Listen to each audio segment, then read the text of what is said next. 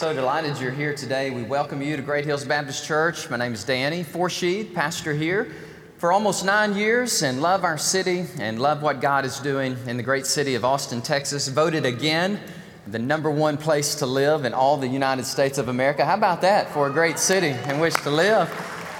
So blessed, and blessed to see all that God is doing in our church. I don't know how many people were here yesterday, but I tell you, lose count after a few thousand kids running around your property and doing that big Easter egg hunt. Thank you so much for everybody who came, and thank you especially to our 100 volunteers that it took to pull it off yesterday, and we had a fantastic time. It was a gift to our community, and so many people, literally from all over the world, who have moved to Austin, thanked us and appreciated the gift of our church to bless the community. And what a fun time that was. And then the Good Friday service at the Frank Erwin Center. Somebody asked me today, are you tired? I said, absolutely. It's a good tired.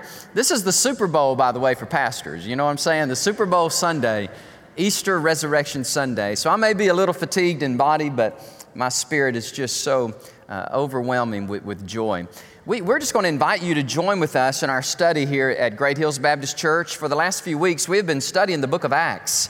And so what we're going to do today is we're going to pick right up in our study. We're in Acts chapter 3 today.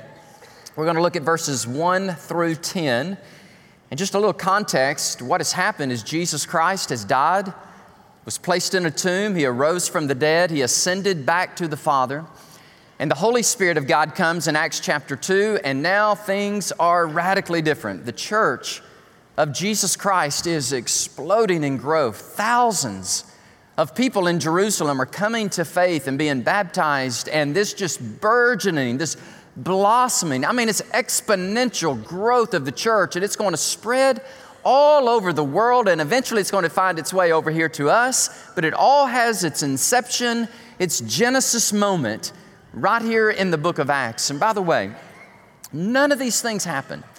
None of these things happen were it not for Jesus Christ living a life, dying on a cross, rising from the dead. And because He did those things, He has empowered us to have a radical life. I'm talking about a great life, an abundant life that begins not, when we die into heaven, but that abundant life begins the very moment we receive Christ as our Lord and as our Savior. So we're just inviting you in with us in Acts chapter 3.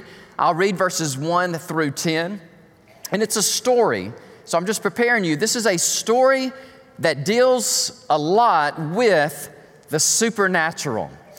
If you have a problem with the supernatural, you're going to have a real problem with the whole Bible, because the Bible begins, in the beginning, God.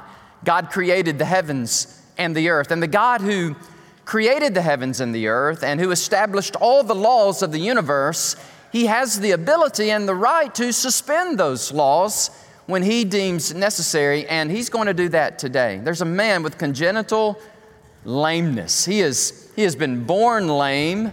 He's been lame all of his life, and he thinks he's going to be lame to the day that he dies, but a supernatural miracle occurs. You say, but I'm an empiricist, I'm a scientist, I'm a chemist, I'm a physicist, and I just have a hard time with all this talk of the supernatural. And that's where I got to come alongside of you and just say, we want to help you with that. We want to help you have faith. I was talking to a friend of mine at the gym a couple of weeks ago, and he says, I believe in the unknown, the supernatural, because how in the world could a bumblebee fly? And I thought, well, that's true. And I said, well, think about the tongue of a woodpecker. Leonardo da Vinci, I'm reading his biography right now. He made a note in his copious notes. He said, study the tongue of the woodpecker. That fascinated him because he was all into autopsy and dissection of animals and bodies and stuff. Bodies were dead, by the way. But he liked to dissect and look at them. And so the tongue of a woodpecker is 3 times the length of its beak. The tongue of the woodpecker, he wraps it around his brain so that when he goes to peck on the wood, he doesn't get a concussion. Now you tell me, how in the world did that happen? I mean, evolution must be really creative and amazing for that to happen. I mean, God, and by the way, if we were to hit our head with the same force that a woodpecker hits his head up against a tree, it would kill us. I mean, like in a moment. So I went to church on Easter, and the pastor talked about the tongue of a woodpecker. Amen. So that was free for you. We're glad that you're here. All right, so what I'm saying is the supernatural. We see it, don't we? We see it in a sunrise. We see it in a baby's eyes. We see it in the friendship of a friend. We see it in multiple ways if we just lift up our eyes and look. So now Peter and John, the pillars of the early church, two of the apostles, they went up together to the temple in Jerusalem. At the hour of prayer, this would be the 9th hour, and that would be 3 p.m. A certain man, lame from his mother's womb. That's congenital lameness. He's been lame all of his life. All he's known is lameness. And he was carried, and they laid him daily at the gate of the temple, which is called Beautiful, to ask alms from those who entered the temple. So he's going to the temple to beg. He's probably homeless, helpless. But when he saw Peter and John about to go into the temple, he asked them for alms. He begged them for money. And fixing his eyes on him, John and Peter said, "Look at us." And so he gave them his attention. This lame, crippled man gave his attention to Peter and John. Why? Because he's expecting that he's going to receive something from them. And then Peter said, and this really is the pinnacle of this whole pericope, this passage of Scripture, this paragraph of Scripture, Acts 3, 1 through 10, when you look at verse 6, you really get the heart of what is going on in the early church. Peter said these words, "Silver and gold I do not have, but what I do have I give unto you in the name of Jesus Christ." In the name of this risen Savior, in the name of Jesus Christ of Nazareth, I say to you, rise up and walk. And he reached down and he took the man by the right hand and lifted him up. Now, the person who wrote this was a medical doctor. His name was Luke. Luke was an associate of the Apostle Paul. When Luke writes about this medical miracle or a miracle, we have to give credence and listen to him because he knows what is happening. He said, I'm telling you, immediately his feet and his ankle bones received strength. So this man who had congenital lameness, he leapt and he stood and he walked and he entered into the temple with them. Now the antecedent for them would be Peter and John. He will not let those men get out of his sight. I mean, he has been changed. His life has been restored. All these are present participles. He walks, he leaps, and he praises God. And all the people saw him walking and praising God. And then they knew exactly, precisely who it was. It was the same guy who sat begging alms at the beautiful gate of the temple. And they were all filled with wonder and ecstasis. And the Greek word ecstasis, translated amazement, another good translation would be ecstasy or ecstatic. It literally means to have your mind blown. I mean, you're just like, what has happened here? They were filled with wonder and amazement at what happened to this man. On the way to church today, Peter and John might say, we met a crippled man at the gate. Jesus Christ supernaturally healed him, and this man would not be silent, and all the people were amazed. That is my summation of the story, and each one of those phrases that I just mentioned to you will serve as the outline for my message today. For example, on the way to church today, Peter and John might say, on the way to church. You say, where were they going to church? They were going to the temple. You read in verse 1, Peter and John went up together to the temple. Now this is the restored temple of Zerubbabel in the 4th century. It's Solomon's temple that was destroyed. Zerubbabel, they restored it. Then you fast forward into the 1st century, and Herod began a massive restoration process of restoring this temple. And we took a picture, and I'll put the picture on the screen there for you. This would be 3 very important ladies in my life. It would be my wife in the middle, and my daughter on the left, and then my daughter-in-law, Danielle. And so they are standing on the southern steps of the refurbished temple of Herod. Herod began this in AD 19, And he was almost finished in AD 70, but the Romans came in and destroyed it. Anyhow, this is the temple. And still today, you can go to Jerusalem, and we were there just a few months ago, and you can see some of that temple that has been restored. And so Peter and John are walking to the temple, and they're going to church to pray. There were 3 set times of prayer for the Jews. Now, this is the meeting place of worship for the Jews, and the Christians are just joining right in with them. The 3 times are, number 1, 9 a.m., number 2, noon, and number 3, at 3 p.m. Now, it was this hour, this 3 p.m. hour, that they were going to the temple to pray. Now, watch this. The temple would be packed. They would be having their sacrifices, and the people would be coming to pray and to worship. And Peter and John are walking toward the temple. And number 2, they meet a man. They met a crippled man who greeted them at the gate. He had never walked. He never knew what it was like to stand to his feet.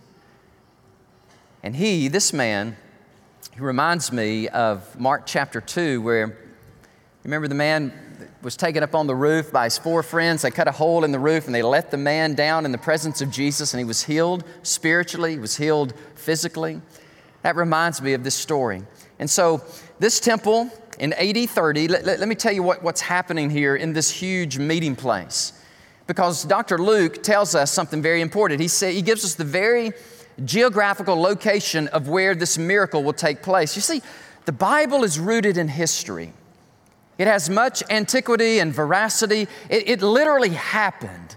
You see, but it has a lot of stories, and it has a lot of supernatural. I was trying to help you with that a moment ago, right? You're going to have to come to peace with the supernatural, because it saturates the Bible. And so here we go. He comes to this gate called Beautiful. Now, in the temple, there were major sections of the temple. First of all, there was what was called the court of the Gentiles. And the Gentiles could come and they could participate only to a point. And then the next arena that you would enter into was called the court of the Israeli women, or the court of the women. Between the court of Gentiles and the court of the Jewish women was a gate called Beautiful.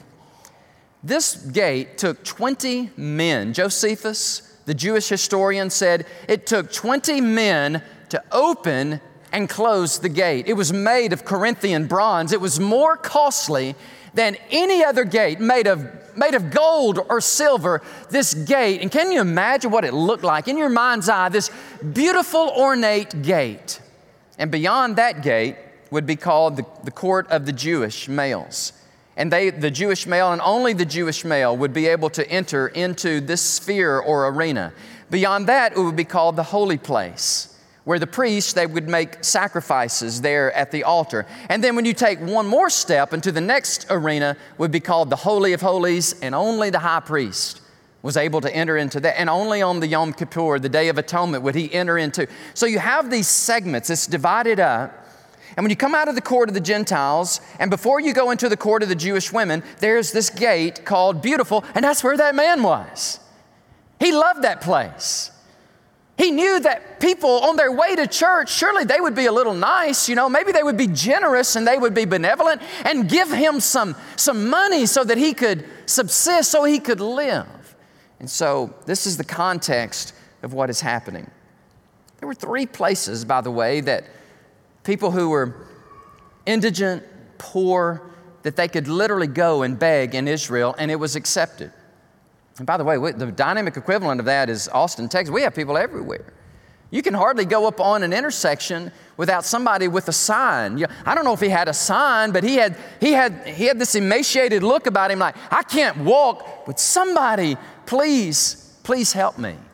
When I see the homeless people in Austin, man, I try to give them food, or I try to, give them water, or try to speak to them, try to encourage them. And so Peter and John are about to encourage him. He is in one of 3, if you will, approved locations. One place, you could literally go to the homes of the rich, like Luke 16, where you have Lazarus, who's begging for alms at the gate of the rich man. Number 2, blind Bartimaeus, He would beg at the highways. There were places in the highways, the Roman highways that ran through Jerusalem, and there were little places stationed along the highway that you could stand there like blind Bartimaeus and play, please help me, please help me. The third place was this place. You could literally go to the temple and you could find a spot, and this guy found a grand spot. And there he was, just positioned, rightly positioned to ask for help. And here comes Peter and John in verse 3. They're about to enter into the court of the Jewish women, and then they're going to make their way on into the court of the Jewish male. But before they do, there's a man there, and he looks at him and says, please help me. Please help me. I need money. I need help.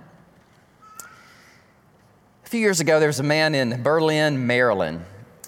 He was homeless. His name was Paul. And he was begging on the streets. And a man by the name of Andy, who was a member of this church, it's called Sunrise Church in Berlin, Maryland. And Andy had mercy on the homeless man, Paul. And the reason he did is because Andy used to be homeless. And so his church, they had ministries that reached out to the homeless. So it was not uncommon for this man named Andy to go up to a homeless person and say, can I help you? Can I buy you a meal? Do you need a place to stay for the night? And that's what happened with this man.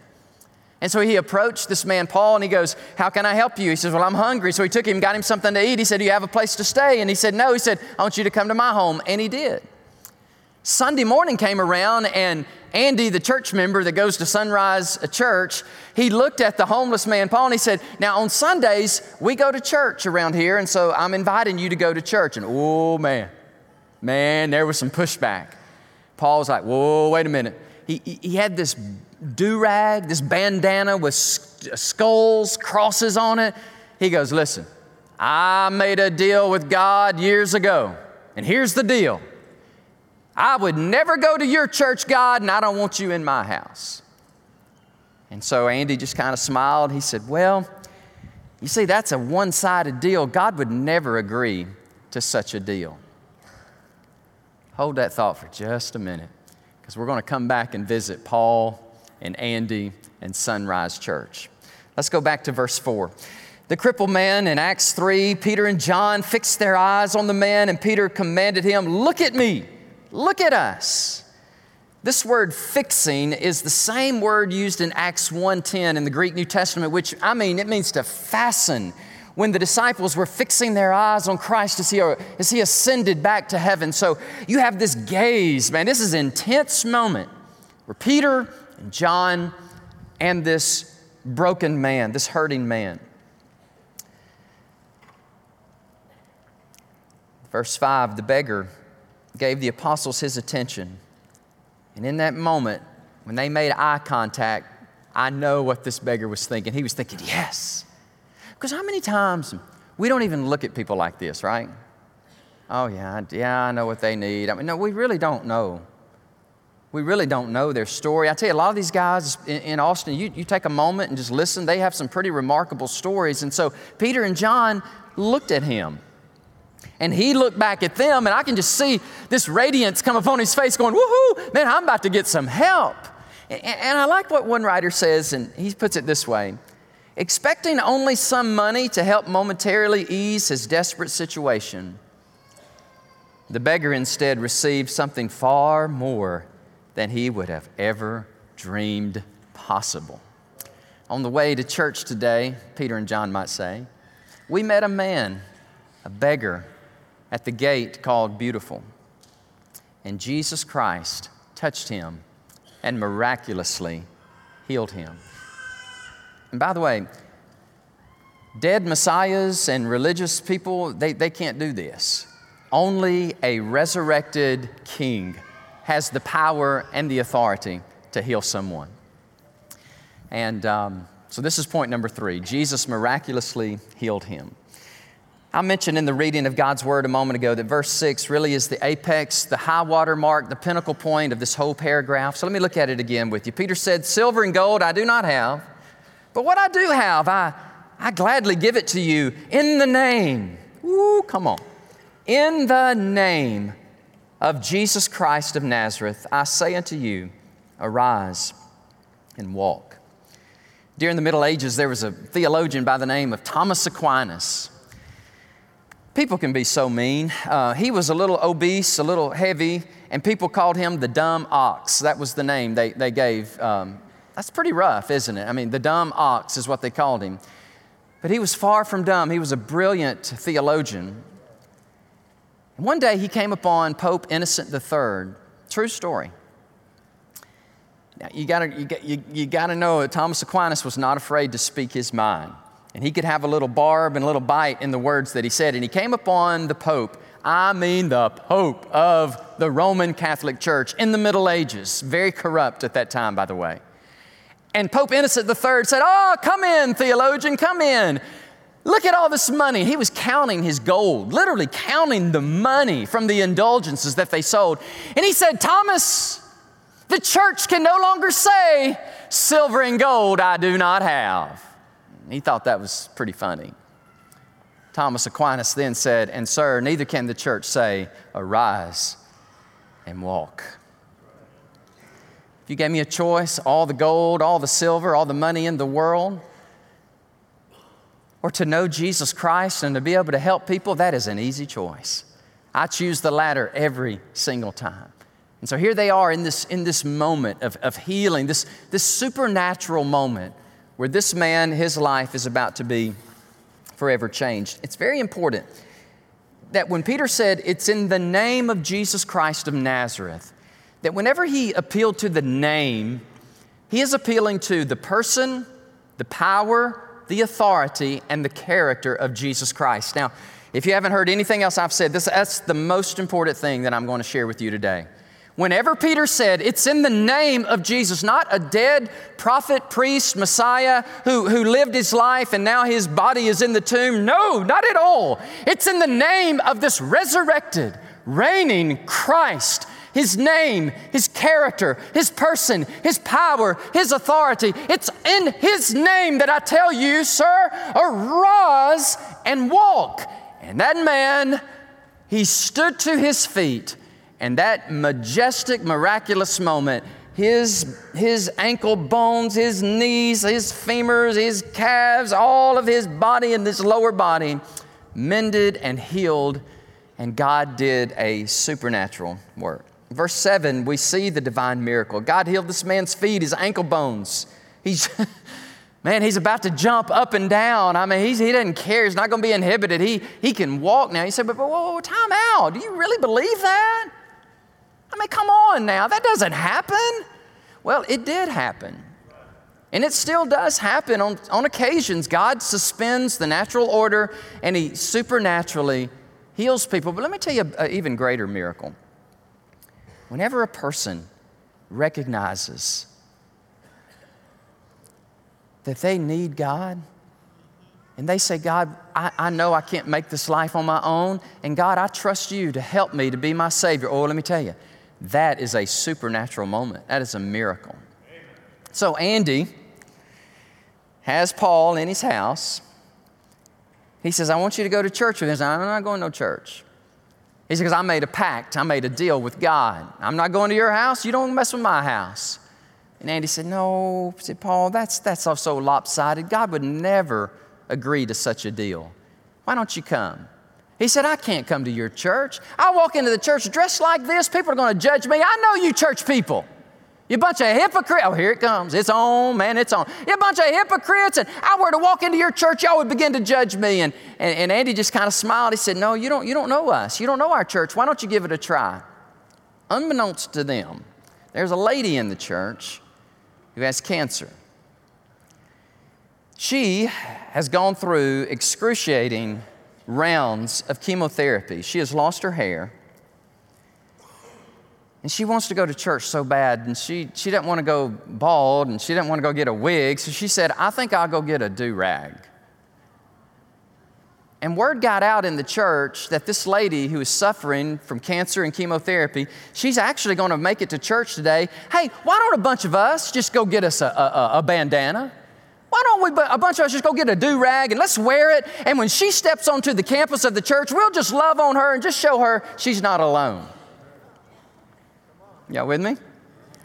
The one Sunday that homeless man, Paul, decides to go to, it just so happens that when they drive up in the car, he gets out the door and Paul looks over on the parking lot and all these people have do-rags on their head.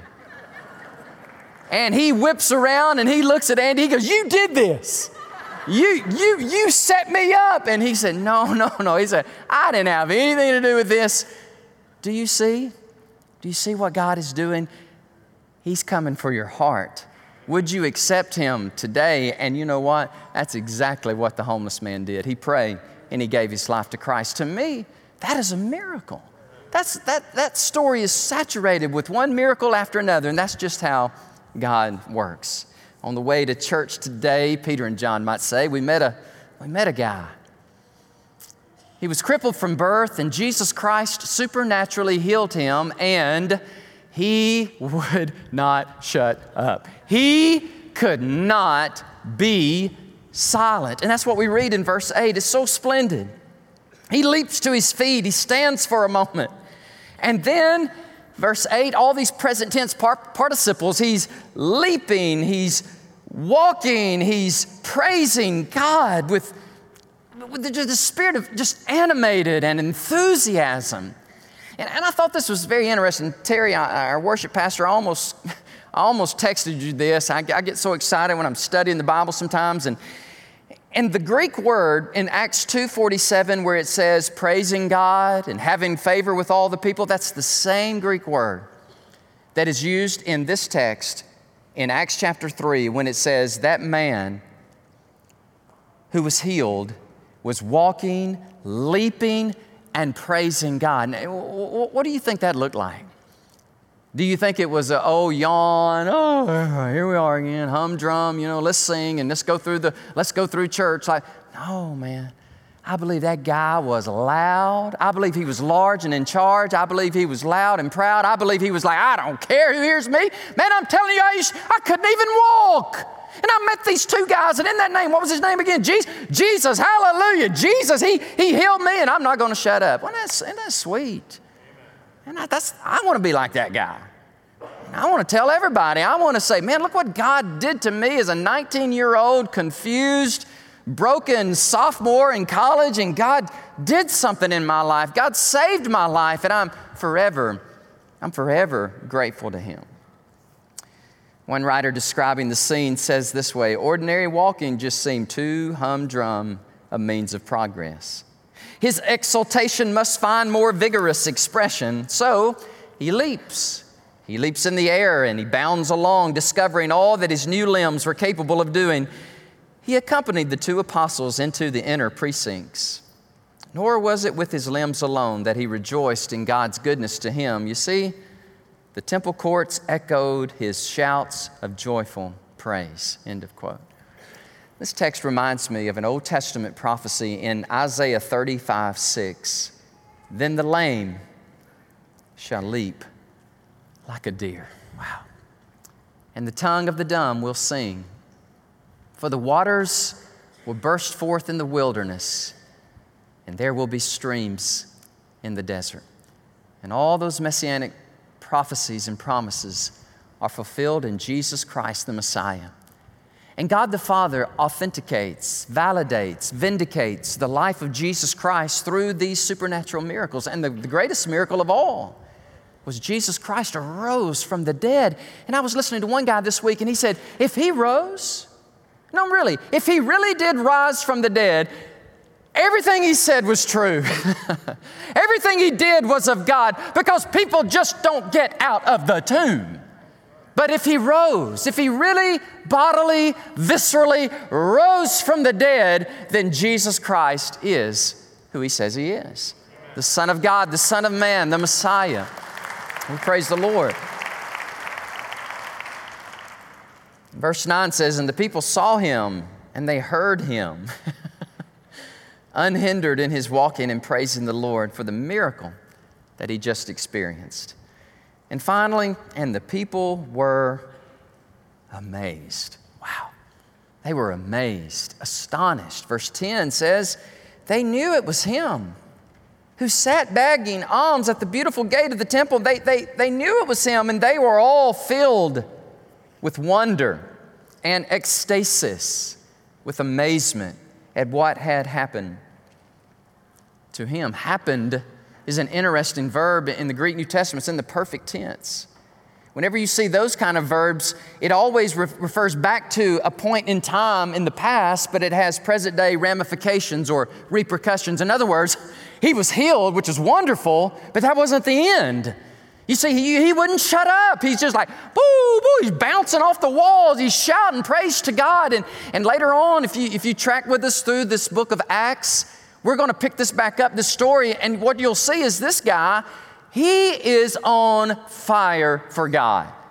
So much so that the Sanhedrin will meet later in Acts chapter 3. They will literally say, we know we crucified Jesus Christ, and we are the ruling political party of all of Jerusalem. They call the Sanhedrin. And in their own words, they said, but a miracle has happened. That's what they said. A miracle has happened. Now, I meant to say this earlier, but let me say this now. The miracle of Pentecost with the wind and the Holy Spirit coming and the people going out and speaking these languages was preceded, it happened before Peter's Pentecostal sermon. So when Peter preaches and 3,000 people come to faith in Christ and are baptized, that miracle served its purpose. Now here we go. Fast forward, Acts chapter 3. This miracle, which was not done in a corner, was not hidden. It was at a very conspicuous, obvious place, beautiful gate where people traversed day in, day out. And Jesus Christ did this amazing miracle. And now Peter's about to preach at Solomon's portico, at his porch, and this time 5,000 people get saved.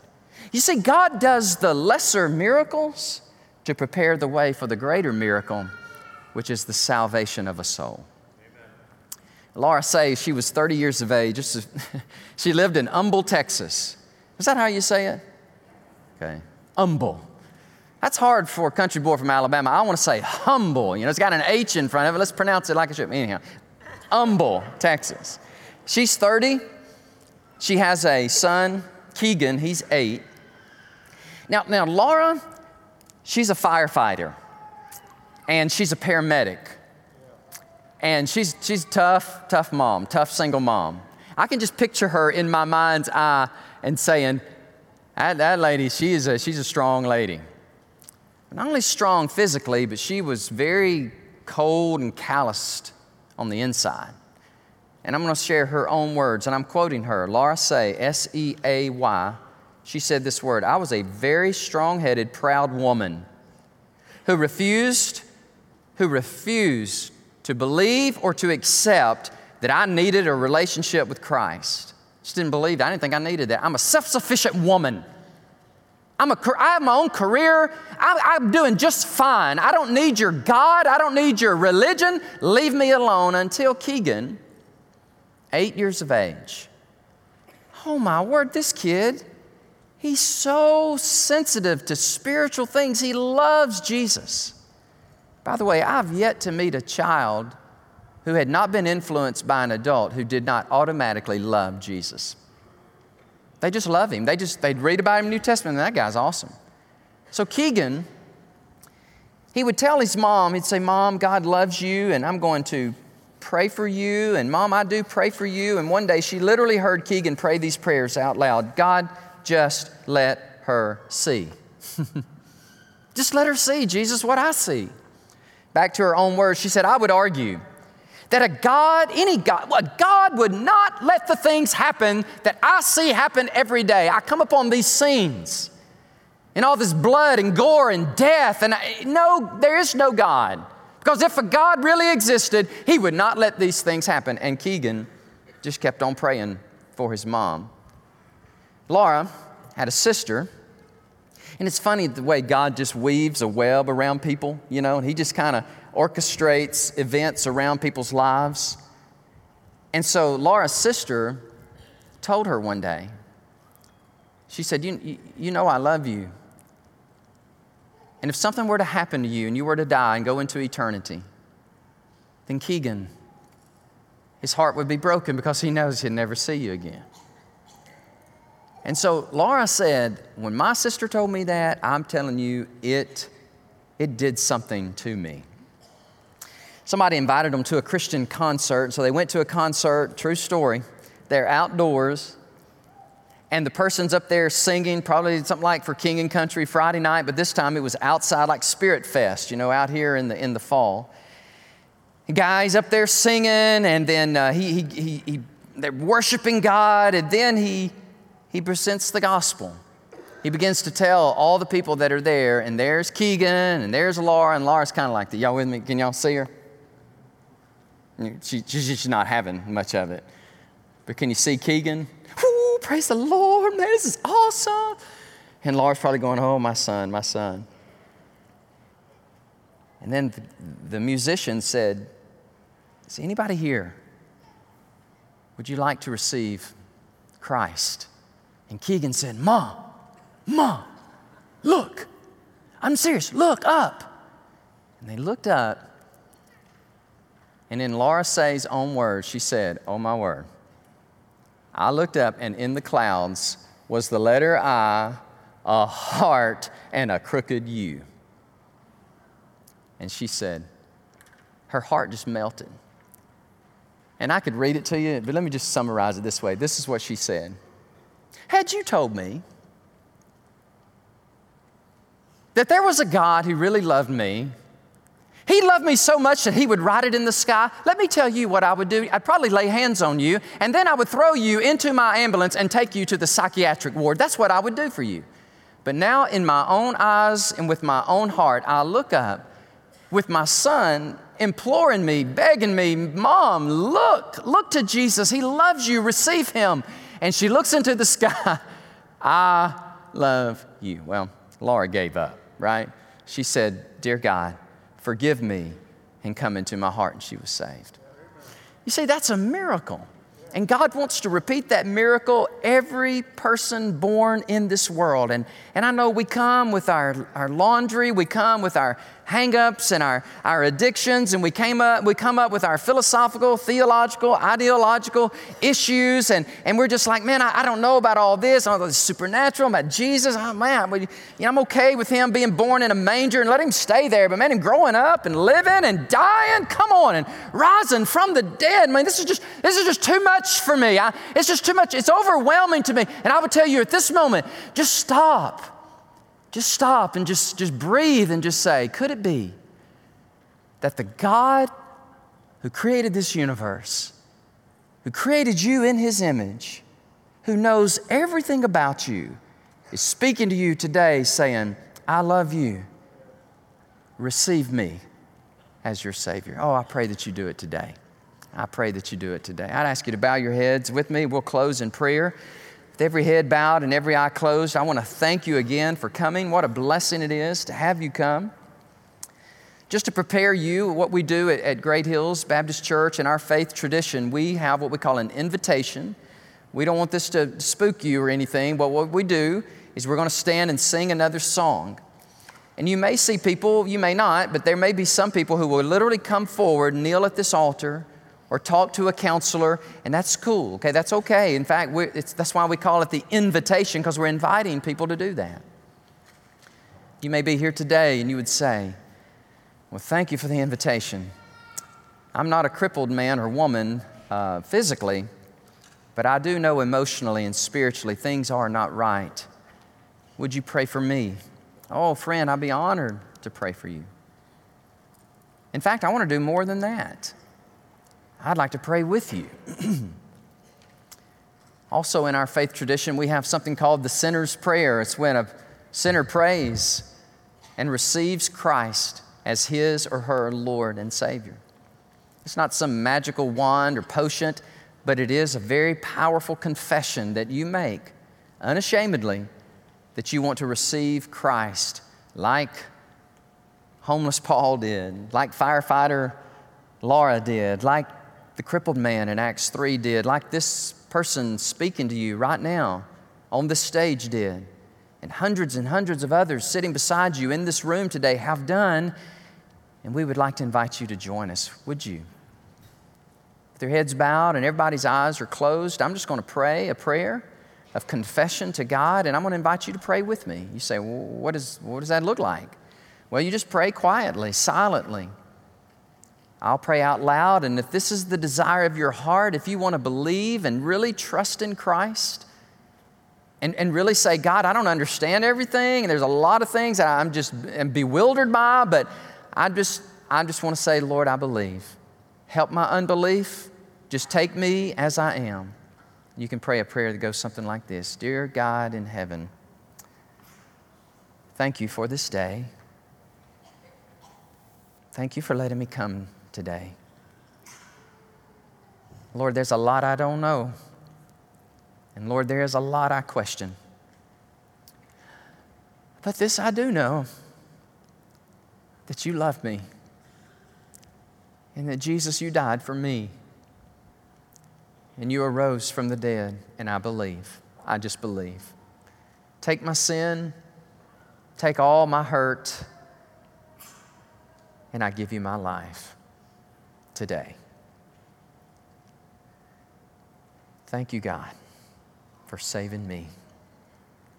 With your heads bowed and with your eyes closed, if you prayed that prayer with me and you meant it, then I just want to be the very first person to say, welcome to the family of God. We rejoice with you. Like Daryl was baptized today. 2 weeks ago, he prayed that same prayer that I just prayed out loud. He prayed it in his heart. He told me about it right after the service. And man, we're seeing God do amazing things in his life. I'm thinking about Logan and Alyssa, seeing them pray and receive Christ and baptized, and man, they are just serving the Lord here, and God is just moving in their lives. Listen, that can be your story too. This may not be where you land. This may not be the church that you attend, but hey, the most important thing is we want to see you in heaven. And there is a way. There is a way, and that's through this resurrected Christ. So Father, thank you. Thank you for today. Thank you for the Word of God. Thank you for the people that came today. And I pray that you would bless them, encourage them. May they remember, Lord, they are not alone, that God, you created them, you love them, and we love them. And I pray for strength for those that prayed with me. Lord, I believe many. I really believe, Lord, many people in this room prayed that prayer. And I pray, God, that you would seal it, that you would just give them confidence and boldness, and they would share that with somebody. Lord, before this day ends, they would send a text, or they would make a phone call, or they would tell their friend, hey, I received the Lord today, and I'm ready to walk with Him. So thank you, God. We pray this in Jesus' name. Amen.